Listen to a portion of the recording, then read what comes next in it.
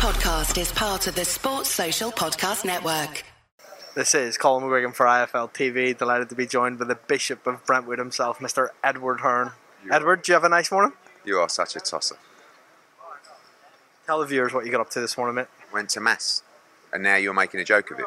At your request? No, well, I requested to go to mass. You decided to bolt along with me, and now you're starting to make all these funny jokes. You know, I'm a bit tired, so I'm just going to have some C4. Lovely plug there. Edward, when you were in mass this morning, did you enjoy it? You're a spiritual guy, you told me. I'm a lot more spiritual than you think. And as you get older, you do get closer to God. I thought it was a unique experience for me. Not so for you, I understand. But I think it's a nice way to start your day. Always learning, mate. Always learning. And you give some money and ask for some change when they came around, yeah? But can you just confirm that's banter, and awful banter as well? No. The poor guy, when he got the $20 and you asked for change. Yeah, Nah, Edward, will confirm that's not the case just before anyone starts thinking you're telling me. Anyway. Yeah, they know it's banter. Yeah. Edward, we'll get straight to it. Yesterday was a really, really intense press conference. Have you been a part of anything as intense as that for a while? No, but also I feel like it's a mixture between confidence, enjoyment, banter. Like one of the journos came up to me yesterday and said, "Oh, did you at any stage feel threatened up there that it could spill over?" I was like, "Not really. Like Bill's doing a great job to sell the fight. He believes in his son, and he wants to create that show." And I thought it was brilliant. I mean, it's one of the few times I just sit back and just let him go at it. But there's nothing for me to say. You know, normally I'm trying to entice something out of someone, but these guys feel very strongly about their case. They have to win the fight. And they're both teams very confident they're going to do the business tomorrow night.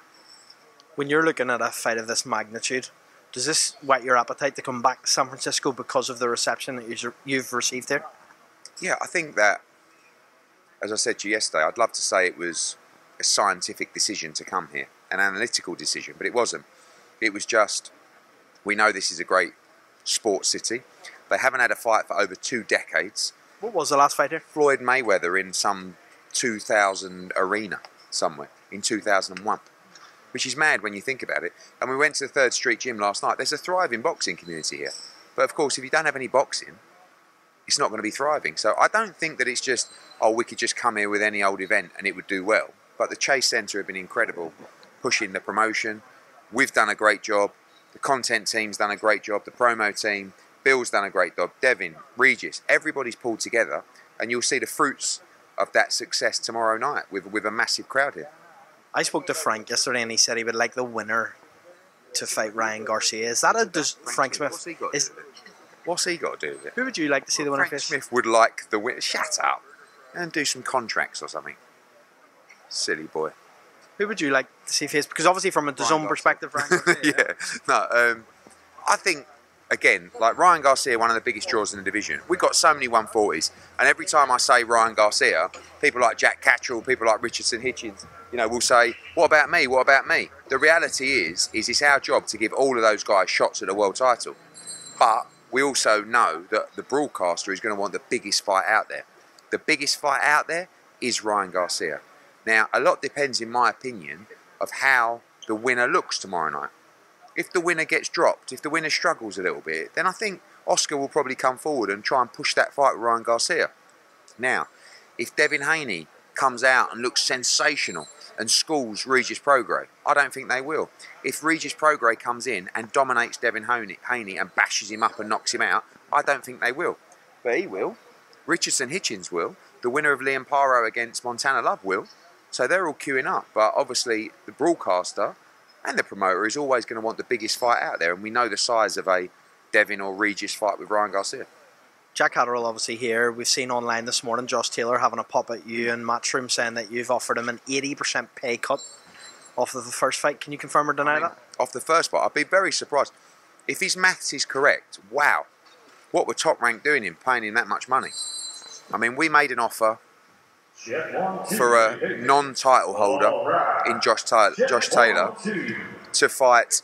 This is just a test. Check 1, 2, 3. I reckon that bloke loves the sound. I reckon he's in the shower in the morning, don't you? Like, you know, hey, I'm here. He's up there going, I'm just going up there and do the sound check. Oh, I hate this part. Check 1, 2, baby. And let me tell you about that little check, baby. Alrighty, yeah, baby. Put stood on my blue sweat shoes. Check 1, 2, yeah, huh? Don't think he likes you, He man. loves it. No, he don't. Center stage. Check 1, 2. Can you ask him to be quiet for like another 2 minutes for this interview? Stage left. He don't want to stop, does he? Stage left, baby. Now, but on Josh Taylor and this pay cut, do you believe that is him just trying to get more money out of Matchroom? Do you believe that this fight will get made? No fighter ever likes the offer. It was our first offer. Josh Taylor lost his belts. He's moving up to welterweight. You know, I had this argument with Sam Jones. Everyone thinks every fight is absolutely massive. Oh, it will sell a stadium. Oh, don't get me wrong, it's a big fight. But we got the numbers we believe in. They've got the numbers. The best way to do it is actually, I think, probably get together and let the fighters own the show. So that's what we'll be going. Look, this is our first offer that was rejected. We'll be going back. We'll be trying to make the fight. But yesterday's price isn't today's price. And the world is changing. The boxing world is changing. And unless someone comes in with a load of money with a site fee, we've got to price the fight right in accordance with the revenue. So, if not Josh Taylor, does Jack Catterall have a really good opportunity to fight the winner of Haney Pro Grey next? Is that a fight that you'd like to make possibly in the UK? Absolutely. You know, I think Devin would love to fight in the UK. Regis, not so after the Josh Taylor fight, but both the guys who are fighting on Saturday, like everyone, like Jack, like everyone, want the biggest fight out there, the most amount of money. And for Regis and Devin, that's not Richardson Hitchens or Jack Catterall. That is a voluntary defence for them. Good fight, good money, but those guys, they're going to want 5, 6, 10, 12 million. How do you get it? Do you know what I mean? So people like Jack, we've got to find Jack a world championship shot, a big fight, Josh Taylor, or some kind of final eliminator, which he has right now with Richardson Hitchens, to put himself in a mandatory position, or maybe fight Matthias or someone like that. So it's on us to deliver for all those guys. We've got so many guys at 140 right now, and you know, they all want big fights. I want to ask you, you spoke yesterday a bit about Jarrell Miller to other people. We didn't speak about it. Just tell us a bit on IFL about what that conversation was that took place between you and Jarrell Miller. It's been said already. He came over to, I can't remember word for word, but it was something like, I walked over. I mean, last time I saw Jarrell, nothing really major happened, and he said, oh, you're scared now, aren't you? I was like, excuse me? No. Genuinely, I'm not scared of Jarrell Miller. Don't get me wrong, he could kill me instantly at any moment, but, you know, and he says, oh yeah, you're scared. I said, no, I'm not scared, mate. And he said, why didn't you back me like you backed, I can't remember if he said Conor Benn or Dillian White or whatever. And I said, because I don't believe you. I said, I know what you did, and it's my opinion. And he said, next time I'm in New York, you're in New York, I'll have someone pull up on you. And I said, either fuck you or go fuck yourself. And then nothing really happened after that, and you know, and I might have said to him, I don't know, but he messaged me actually this week saying, oh yeah, like you said that. I said, did you say to me, I'll have someone pull up on you in New York? And he went, yeah. I said, yeah, and I told you to fuck off or go fuck yourself. And he went, oh yeah, okay, uncle. And then he come back, we're having a bit of a laugh, and he said, more people are talking about us than the fight, which is granted, of course, but and then, you know, I had his people, couple of people, you know, I said in an interview yesterday, I don't rule out the Joshua fight in the future. It's not part of our plans. That was how this conversation started yesterday with the media.